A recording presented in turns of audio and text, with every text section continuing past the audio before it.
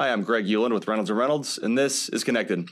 Today I get to sit down and talk with John Carpenter, who's the general manager at Joe Ball GMC just outside of Pittsburgh. Really looking forward to the conversation. He's got an interesting backstory and is doing some great things at that store. So, John, thanks so much for joining.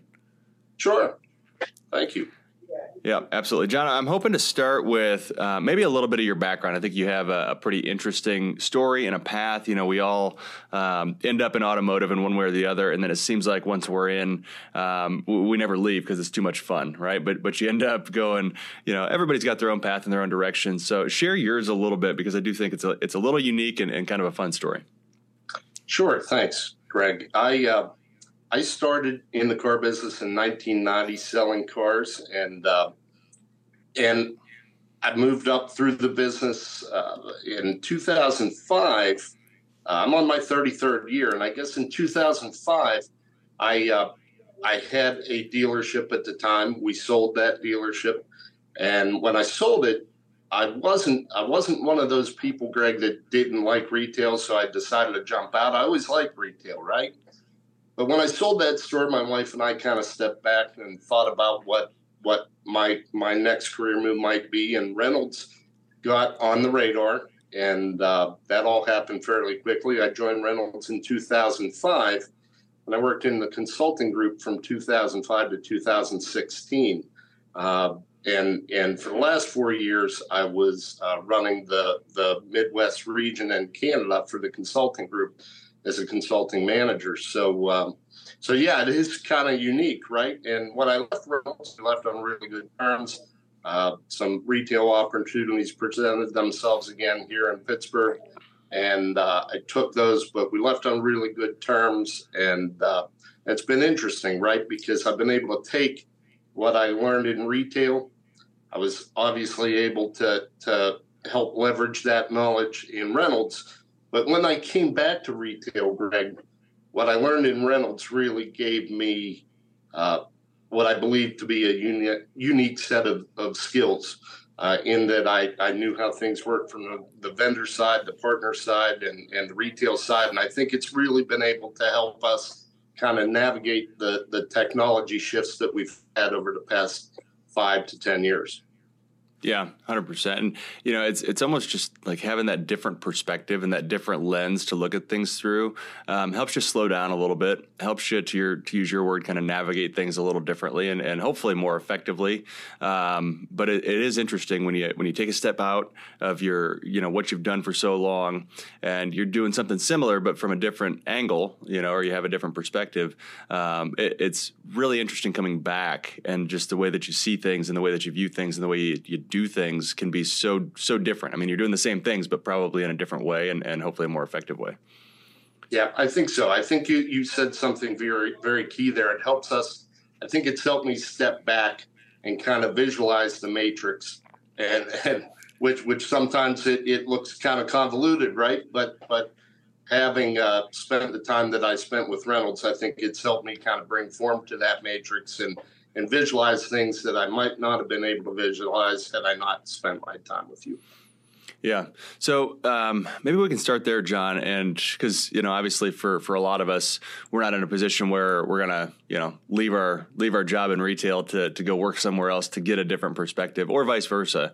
Sure. But can you think of any ways, or maybe ways that you have in the past or even today, slow down and take that step back without, maybe leaving your current role? So say I'm a GM at a store, or I'm, a general sales manager at a store, and it's not like I want to leave and go work for a vendor or work for an OEM. Sure. But how can I slow down and just make sure that I'm embracing all the different perspectives and looking at situations as clearly as I can? Yeah, no, that's a really good question. I think one of the things that I learned in the consulting group, Greg, and one of the things that I relayed to the dealerships that I was consulting at the time, was when you're in a position at a dealership where you need to make decisions, I think oftentimes we get so close to the forest here that it's difficult to see the trees. And I think one of the most important things, one of the suggestions that I think are important, are to reserve time for yourself. Build it into your day. Even put it on your schedule if you have to, to kind of step away from the business and look at it from a 20,000-foot view, right? Because again, we get so close to it. We get so caught up in doing things that we don't leave ourselves the appropriate amount of time for assessment, right? And I think that's probably the best way that I've found over the years to kind of navigate that, is to make sure that I leave time for reserve time for myself to assess processes, to assess our state of business, to assess our desired direction for our business during the coming month and the next few months. And just reserving that sounds really simple, but it's really hard to do unless you kind of take a concerted point to reserve that time for yourself. Very important. Yeah, you're right. When have you found it, and this is probably for every individual a little bit different, but when have you found it most effective? Is it kind of a morning exercise, lunchtime, evening? I think about myself and time in the car, windshield time is always good for me to do that. Honestly, out for a longer run is a really good time for me to do that. It kind of clears the head and you just start thinking about stuff. Or early morning before the day really starts, right? Before you get into the groove and you start getting after it. But for you, what have you found to be the most effective time or times to do that? For me, I like to do it in the morning. I feel like I'm fresh in the morning. I feel like once I'm here for 8 or 12 hours a day, I don't do things like I did 8 hours ago, right? I'm not fresh. I'm not invigorated. So I like to have those, I like to set that time for myself in the morning. So I really have the business hasn't really gotten moving yet. I have some time to assess, and then I jump in and I have some direction. That windshield time's great, though, too. Yeah. Good. Well, no, I appreciate that and going down there. One of the other things I wanted to get into with you, John, on is the idea of I've been rolling this around in my head a lot, and the idea of the human touch and how it used to be such a core part of our industry, of our business, right? That human to human relationship, but that dynamic has changed. We've allowed it to change through technology and through expectations and. I want to talk some about your perspective on that human interaction, that relationship that we build with the customer, and what that means, how it's changed, how it's important. We can kind of start wherever you want, but I'm interested in your perspective. Yeah, no, I think obviously over the last 10 to 15 years, we've seen some really dramatic shifts, right? And I think it became a situation, Greg, where things maybe got a little too sterile, right? We got so inundated in the technology pieces that we moved away. And I say we as an industry, and I certainly include myself in that, we got so caught up in the technology that I think that human interaction with the customer that's so necessary and that we know that they want kind of got muddled through all that. And I think what we're finding now is that while the technology becomes more and more important in our lives and in our industry, that human touch is still an integral part of what we need to do, right? So I feel like as an industry, we're now learning to connect all those dots and maintain relationships, build relationships, have that human interaction while using the technology to enhance it, right? I think we almost got caught in technology replacing those relationships and replacing that human interaction, where all this technology should be enhancing all those things that we know that we need to do to be successful, right? So I think now our industry is kind of in a phase where we're recognizing that, Greg, and we're starting to connect all those dots to really, really utilize all the tools that we have available to us to interact with our customer at a better level. Yeah. Well, and you think about that, and you said something, that was interesting. Well, a lot of it's interesting, but something that stood out to me was, the idea of technology replacing a person. And it seems like that's always the initial kind of big leap, right? You have on one end, if you look at it on kind of a spectrum, right? On one end of the spectrum, you have what we do today, right? And in this case, it's talking with people, interacting with people. The salesperson has all the information, and that relationship and that conversation really is the centerpiece of the transaction. And then all of a sudden, technology advances to the point where, we say, well, shoot, we can just give the customer all that information and they don't even really need to talk to a person, and they can interact and transact online, and it's really not a big deal. And so you go all the way to the other end of the spectrum. And then we start to realize the deficiencies, right? And we start to realize the gaps. And so then we start to scale it back a little bit.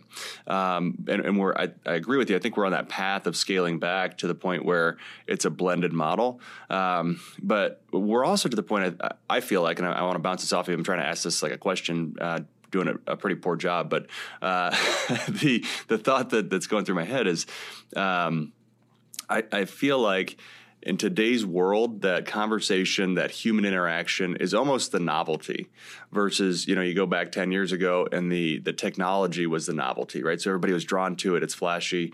And it was a differentiator. It really was, where you have this technological interaction versus a human interaction. In today's world, we're so tech heavy in so many parts of our lives that when you get the opportunity to interact with somebody and have a relationship with somebody, that feels really good. And that's almost like the surprise and the novelty and the really value add. Right.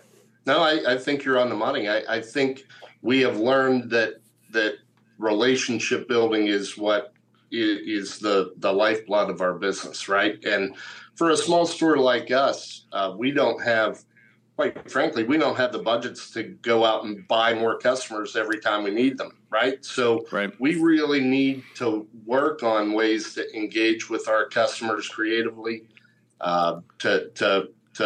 We know the customers are reaching out to us through any number of ways.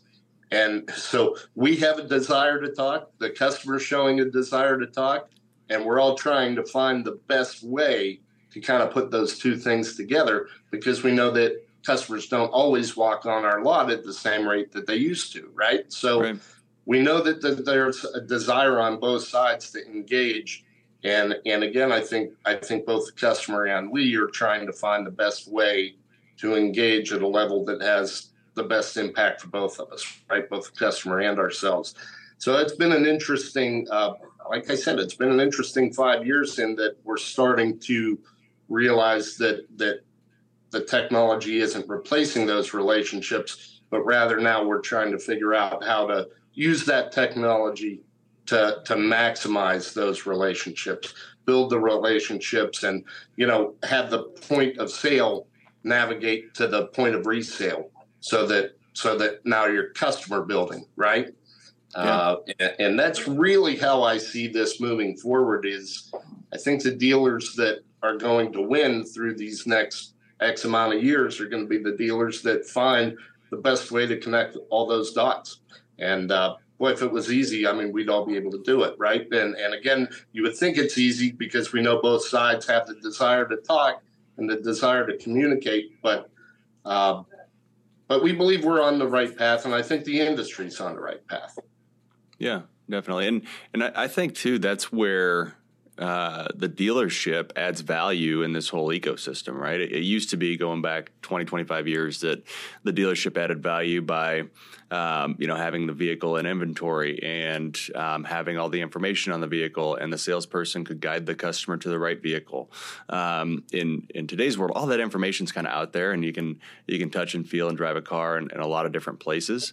So that value, I think there's a ton of value in the relationship, and you think about, I don't know, there's an interesting concept I've heard talked about around digital natives versus analog natives. So you and I, we grew up in a world that didn't have Facebook and cell phones, right? So right. We consider us analog natives, but anybody under, 35, certainly 30, would be kind of a digital native, meaning they don't know a world where they didn't have a life online. Right, they've had a cell phone in their hand their entire lives. They've had a Facebook account their entire lives. So they've built a life online, right, in a digital format, and then their their analog life or their what we would call real life, right, is almost supplemental, and it enhances their digital life. And it's a complete flip to what we've been so used to forever.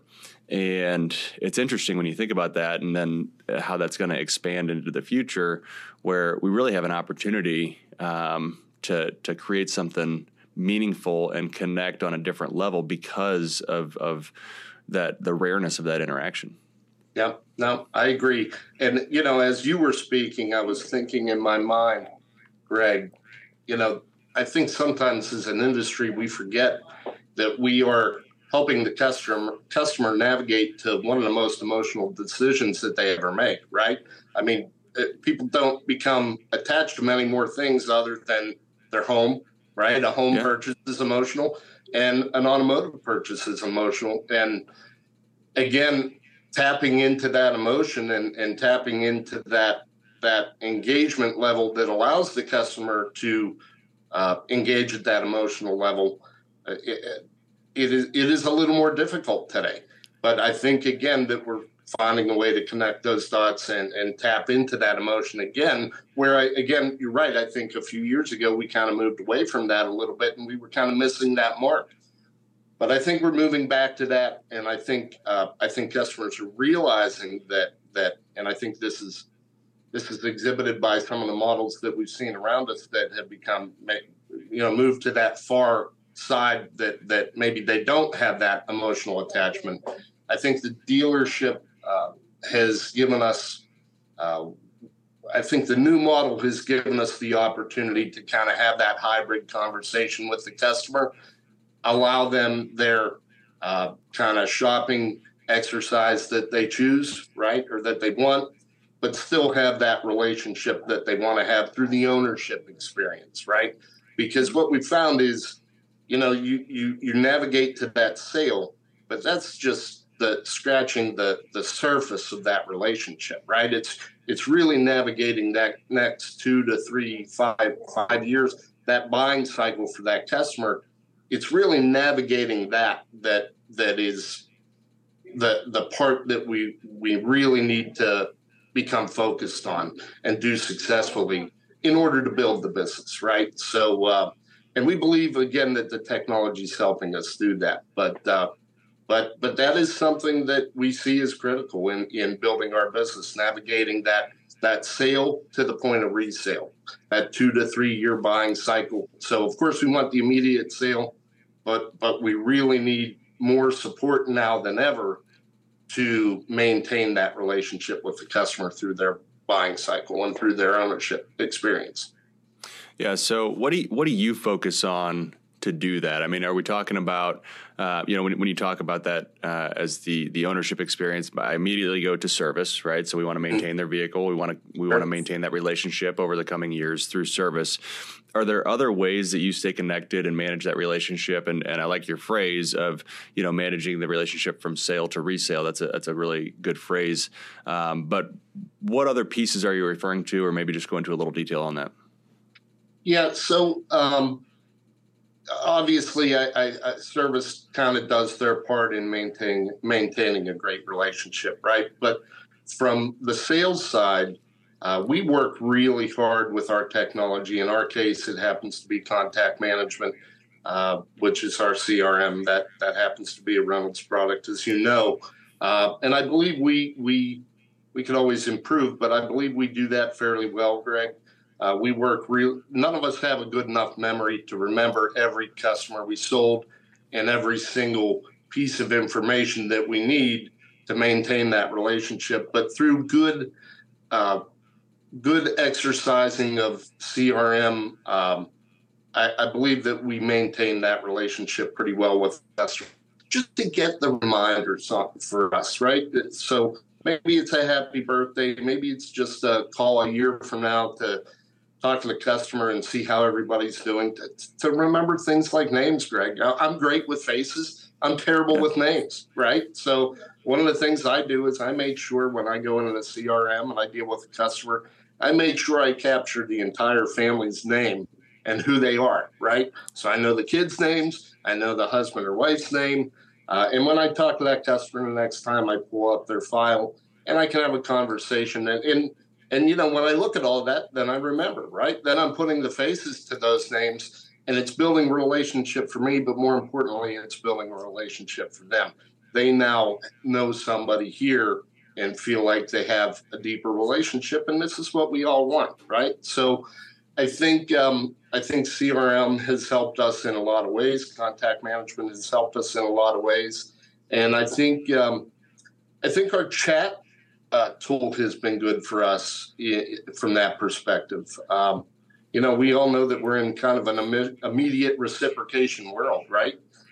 People want what they want when they want it, whether that's a vehicle or whether that's just a conversation, right? So what we found, and we learned this the hard way over the last year, is, you know, that chat piece is really critical in today's environment because people see what they see and they want to act on it right now, whether that action is just a question or a purchase, whatever their desired action is, they want to take that step now. And chat's been really critical for us to kind of maintain that conversation with the customer, whether it's a recurrent repeat customer or whether it's an initial point of interest for a vehicle, right? So chat's been a really critical piece for us on that. What role do you think artificial intelligence plays, especially in the chat world, right? You have your chat bots, and then you have your agents, and you have your salespeople. You know, is there a role? Obviously, it's growing. Technology is advancing to the point where the interactions are much more human-like. But what role do you see kind of technology and artificial intelligence playing in that chat space? Well, I think that we're all kind of running on a skeleton environment from a dealership perspective, right? I think it's safe to say that post-COVID, Greg, we are not overstaffed. We have lean staffing. We've worked really hard, I think, as an industry to become efficient through these past 3 years that we've dealt with some of the pandemic issues. So I think the chat piece and the artificial intelligence piece is really important because, quite frankly, you know, I don't sit in my office and not talk to customers. I'm on the front lines most of the day, right? Right. And if I'm talking with a customer that's here, they are the most important thing to me. So whatever happens in the chat or web environment happens either way, whether I'm with a customer or not, right? So, but it doesn't make that customer less important that's on the chat. Even though I'm going to pay more attention to the person that's here, what I've found is that AI chat technology has helped us in this small environment navigate that conversation with the customer until the point that I'm able to engage again, right? So I think it's been again, I think initially maybe we looked at, you know, virtual BDCs and things like that, right? And I think what we're finding now is that, again, we kind of want that blended model. Maybe we don't want a virtual BDC, but we want something to just keep the conversation going. We want a quality engagement with the customer to navigate the time until we're able to be freed up and engage the customer personally again, right? And what we found through that is oftentimes if it's a good technology, if it's a good AI interface, those good AI interfaces are getting to the point where sometimes they have the desired outcome for the customer on their own without our engagement. Yeah. And kind of the interesting thing that I learned with Gubagoo was, you know, I'm kind of a hands-on person, right? I like to jump in. And when I saw that customer conversation happening with Gubagoo, you know, I was on that dashboard, and I saw that conversation happen, and I jumped right in. And what I learned, Greg, is I need to back off and let nature take its course on that, because I got a little too excited, I think. And what I found is I'm having better results letting that natural AI conversation happen and then engaging with the customer after the fact, rather than stopping it, jumping in. So, but that all kind of pivots off of a good framework of AI technology. I told you we learned the hard way earlier. I mentioned it with chat. We had a chat tool in here that historically had done a nice job for it, but I think I think over the past year they've been surpassed. And what we found is that the AI technology was causing the customer to kind of move away from the conversation. I think the customer was realizing quickly, Greg, this is not real, right? This is not what I want to have happen. And they were just kind of hanging up the phone. They were just kind of going away on us. And when we moved towards Gubagoo, we saw that engagement happen again in a much more natural way. And again, what I found with that is I'm better off to let that conversation happen, let the technology happen, and then jump in after the fact. But it's been an interesting evolution seeing the differences of an AI platform that probably got passed up a little bit over the past few years to a new fresh AI platform that really seems to be having a natural conversation with the customer. That's been really interesting for us. And I guess how I would frame that is the previous conversation just wasn't the right conversation for our customer. And if it's not the right thing for our customer, then it's not the right thing for me. And when we move to Gubagoo in this case, and we have a much better interaction level, that's the right thing for me. I want my customers to have the best possible experience at Joe Ball GMC, whether it's dealing with me, one of our service technicians, or a salespeople, or the chat tool. People need quality interaction right now, and quite frankly, we don't have the time to not have a quality interaction with our customers. Yeah, you're right. You're right. There's a couple things there that I want to dig into a little bit. So the first one, talking about chat and good versus bad AI. I do think, and I'm curious what your reaction is, that there's an opportunity to be upfront with customers that, hey, I'm a chat bot, right? Like set the expectation too, so they're not. When that conversation does go a little bit off the rails, it's not awkward and they don't get upset. It's like, hey, if you want to talk to somebody at any time, just tell me and I'll get somebody on, in the chat. So having that balance, and people are at this point understanding of the fact that, hey, there's a chat bot that's going to answer some basic questions. And if I want to have a conversation, I can talk to a person. So, there's that piece of it. The other one, though, on the flip side of that is how advanced kind of artificial intelligence is getting. Have you seen any of the Chat GPT stuff that kind of came out in November? They launched. Have you seen any of that? I don't know if I've seen that. Okay. What was the acronym you used? It's Chat GPT, and I don't know what GPT stands for, to be quite honest with you. I'm not an expert on this, but it came to my attention. So Ryan Reynolds, the actor who's got a few different companies, he's got a company called Mint Mobile, and he actually did an ad, and he claims, and I mean I don't have a reason to not believe it, but he claims he used Chat GPT to write a script for a commercial, and so he put this commercial out. And it's pretty funny, as most of his stuff is, but he reads the script that ChatGPT wrote for him, and it's pretty good. I mean, it's nice. It flows well. It's in his voice, and at the end, he's like, "Man, that's kind of terrifying how good that is." So you look at some of this stuff and the different ways people are leveraging technology and making it more and more human. It'll be very interesting over the next handful of years to see how far this goes. And again, to circle back around on what we were talking about earlier, I think it makes the desire for actual human interaction that much stronger, because when you're interacting with a screen or your phone the whole time, sitting down and talking to somebody face to face, belly to belly, it just feels different. It does. And I think when the customer is ready for it, they've discovered over the past 5 years that that's what they want, right?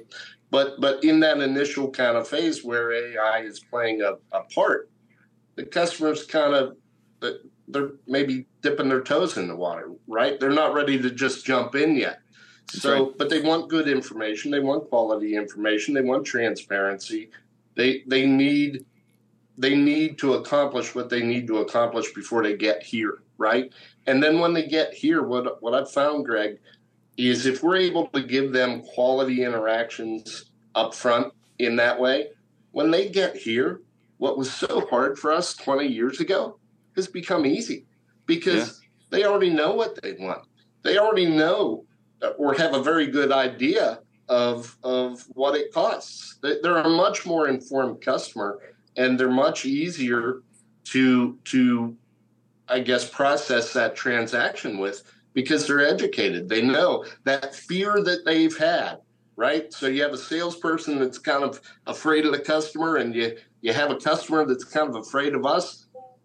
A lot of that has been broken down in a very natural way because they've been able to overcome that with the information that they're able to get transparently. If they have a quality way to get that, they're able to overcome that before they get here. So that transaction has become much, much easier by the time that they hit our floor.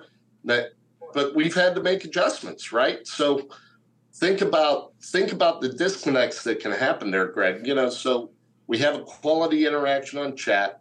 We have a few emails back and forth. We build a little bit of a relationship, and then they come to the store and they run into a salesperson that says, what can I help you with? And we're not maybe I'm not informed or not educated on the conversation and the hard work that they've done before they got here, right? So the good thing is the customer's educated. The piece that we need to live up to is we need to make sure that we meet the high expectations of information that the customer now has. They don't want to start from zero again, right? So they feel like they've accomplished 60% of what they do. We can't knock that back. We've got to take that 60% that they feel like they've accomplished and build on that, right? And that's where I found in the consulting group, right? And still today, I found that that's where our good work is making sure that we give the customers what they want and that we live up to their expectations when they get here.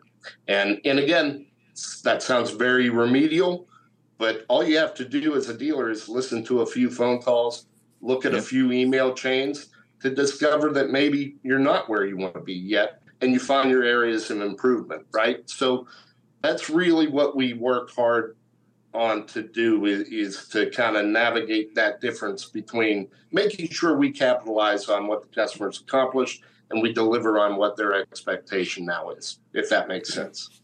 It does. And I think that's where technology really can help, right? We talked about technology earlier, and there's a huge benefit there. So you think about, I've sold, you've sold, and we've all worked in a CRM. Obviously, you push your salespeople to work in the CRM. You mentioned that earlier. But at the end of the day, we're all relying on ourselves and also others to input notes and to know what's going on. And if that doesn't happen, we've all done it, right? The customer sits down in front of you or calls you, and you're just scrambling trying to figure out who this person is, what the relationship with the store is, and if there's nothing or minimal information in the CRM, you're forced into a situation as a salesperson where you do have to ask those questions. So when we have more of the interaction happening online, it's digital by nature, so we can pull that in. So in that instance, when the customer is in front of us, we have it all. We know what the chat conversation was. We even know what the phone conversation was. We know what they've done. So that information is presented to us rather than relying on ourselves or our peers to manually input information that we all forget to. It's not an excuse, but the reality is sometimes we're busy and we don't get there, Right.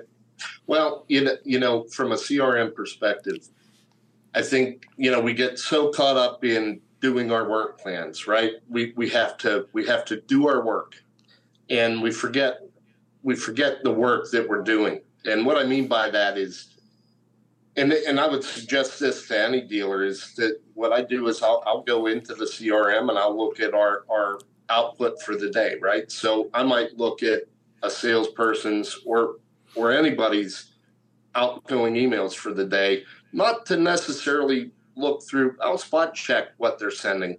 But one of the things I look for is, when did they do their work? Meaning, if I see that somebody sent 45 emails before 11 a.m., I know that we probably didn't pay attention to those emails with the level of customization that our customers might expect.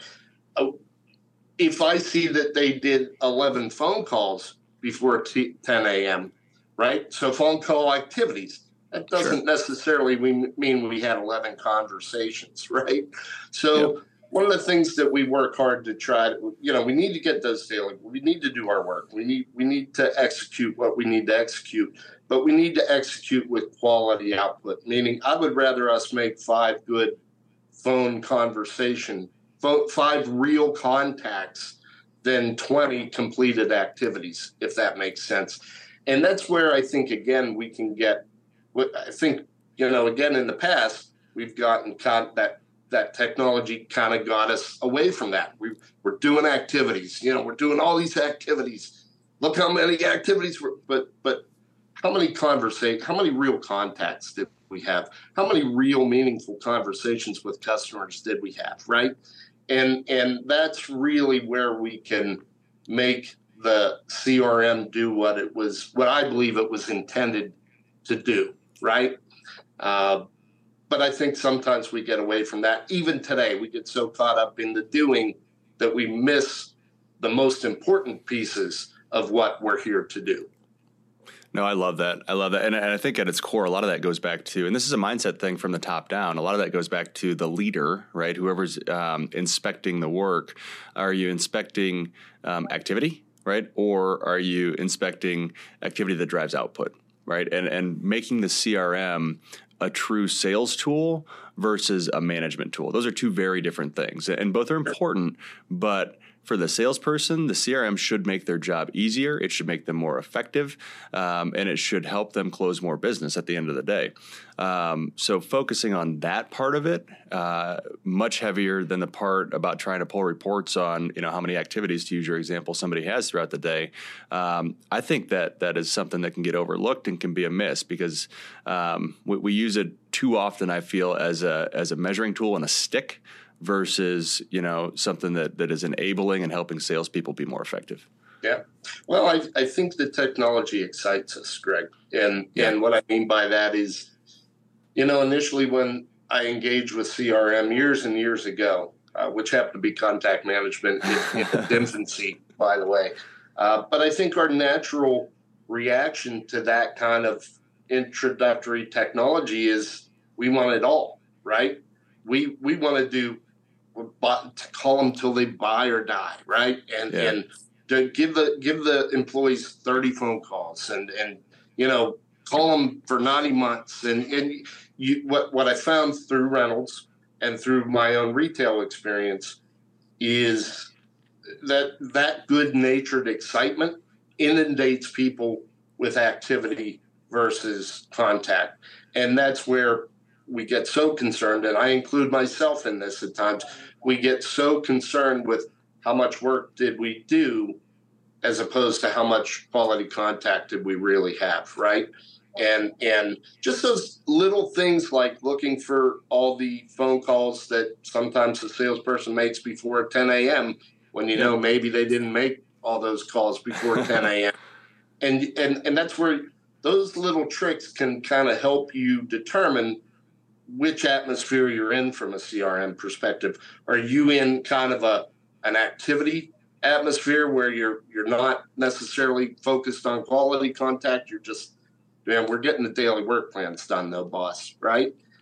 Versus that quality conversation. And there's so many, Greg, we could talk about that all day, right? There's so many layers to that. Like if I'm going to ask them to make that quality conversation, then I need to make sure that they know how to have it and what they should say and what notes they should be looking for to prepare themselves to make that outgoing call, right? I get an incoming phone call from a customer. I don't know what's going to happen, right? I don't know what they're going to say on the other end of the line. But when I see that phone activity on my daily work plan, that gives me a unique opportunity to prepare myself and know as much as I can before I make that outgoing phone call, so that I have as much information as I can to increase my chances of having a positive outcome, whatever that positive outcome is, even if it's just checking in to see how the family's doing and knowing them by names instead of, oh, yeah, what's your kid's name again? Right? And it's a big difference. But it's quality in, quality out, garbage in, garbage out. But it's having those two different, I think having those two different mindsets, first determining which mindset you are as a store, and then doing what you need to do to maybe effectively change that mindset to quality contact versus just busy work, right? Yep. No, that's great. Now, John, I could talk to you for hours or days probably, but I want to be respectful of your time. But before we hop off, there's one thing I wanted to ask you. So earlier you mentioned, and you kind of brought it up again, struggling to remember names at times, right? Really good with faces, not really good with names. One thing I've noticed throughout our conversation, you've used my name as we've been talking, just in conversation. But when you do that, obviously you're looking at me, you're saying my name. So the question I have is that intentional? Or is it something that maybe you've worked on in the past so that it could help you remember people's names? Just one of those little tricks that can be really impactful for folks, because I think that's fairly common where it's difficult. You meet so many people in a day, it's difficult to remember names. So, it is intentional, Greg. I know my weakness on that front, and I had I forget who it was, but at one point I had a Suzuki franchise. Yep. And one of the presidents or vice presidents came in to visit me, and this is years ago. This is in the early 2000s, maybe late 90s. But he introduced himself, and he gave me his business card, and I took his business card, Greg, and I put it in my pocket. And he said, no. That's not how we do it. When you get a business card, you get the business card, you look at it, you learn the name, learn the title, acknowledge it, and then you put it in, right? And that's a lesson that has helped me kind of navigate my weakness in learning the names. Is I try to use names. When people give me business cards, I look at it, I acknowledge it. It helps me save it for when I need it, instead of just throwing it on my desk and it gets legs and goes away. Those little personal interactions. Like I said, I'm not real good at names, so I've learned a couple of different ways to help me kind of figure that out and make my memory a little better. No, that's great. That's great. I appreciate you sharing. Well, John, what else you want to touch on? Anything we haven't talked about that we should, or anything you want to dive into before we hop off air? I guess the only thing I would say that I would add to the conversation that we've had, and it's been a good conversation, Greg. I appreciate that. I had good time with Reynolds. We have Reynolds today. There are many, many names in the hat right now to court as business partners and vendors, right? The manufacturers put names in our hat. There's a lot for dealers to look at today with all the technology that's happening around them. But the one thing I would leave you with, I guess, is I believe that it's really important that dealers understand the difference between a business partner and a vendor. And that when they move towards things like DMS systems, major things, right? We know we have to deal with vendors, and there's nothing wrong with vendors. But when we look towards major pieces like CRMs, like DMSs, it's very important that I believe dealers need to look at the difference between a business partner and a vendor. And I know that since I've been back in the retail, I've had to look at other vendors. Selfishly, I built my career on Reynolds, so I know it like the back of my hand. But there are other choices out there that we've looked at. But it has been what I view as our partnership that has kind of been the trump card in those conversations that the other vendors have not been able to overcome. The level of service that we get, and if I may throw a few names, the level of service that we get from people like Dave Brown, from people like Matt Kleeman, from people like Scott Worthington, who I've known for years, people like Dave Bates and your new president, Chris Walsh, they're just outstanding people. and they've created a very good relationship for us. And as I said, we've been able to have a level of interaction with your company just over the past year, and it wasn't bad before that either. But we've really deepened our ties over the past year, and I can tell you that I appreciate that as a dealership to have a business partner that I believe has our best interest at heart. Well, John, I appreciate that. Thank you very much for sharing. Not necessary at all, but I'll tell you, it is appreciated. We appreciate your partnership as well. It's always a two-way street, right? And thanks for all that you do as well. But John Carpenter, General Manager at Joe Ball GMC, thanks again for all your time this morning, and we'll catch up again soon, hopefully. Thank you. Wow, what a great conversation with John Carpenter from Joe Ball GMC outside of Pittsburgh. A wealth of knowledge there. I appreciate him hopping on. I hope you enjoyed the conversation as much as I did. And before we hop off, don't forget you can watch or listen to all episodes of Connected on YouTube, Apple, or Spotify podcasts. And make sure to subscribe so you're notified every other week when new episodes are released. Thanks so much, and we'll see you in 2 weeks.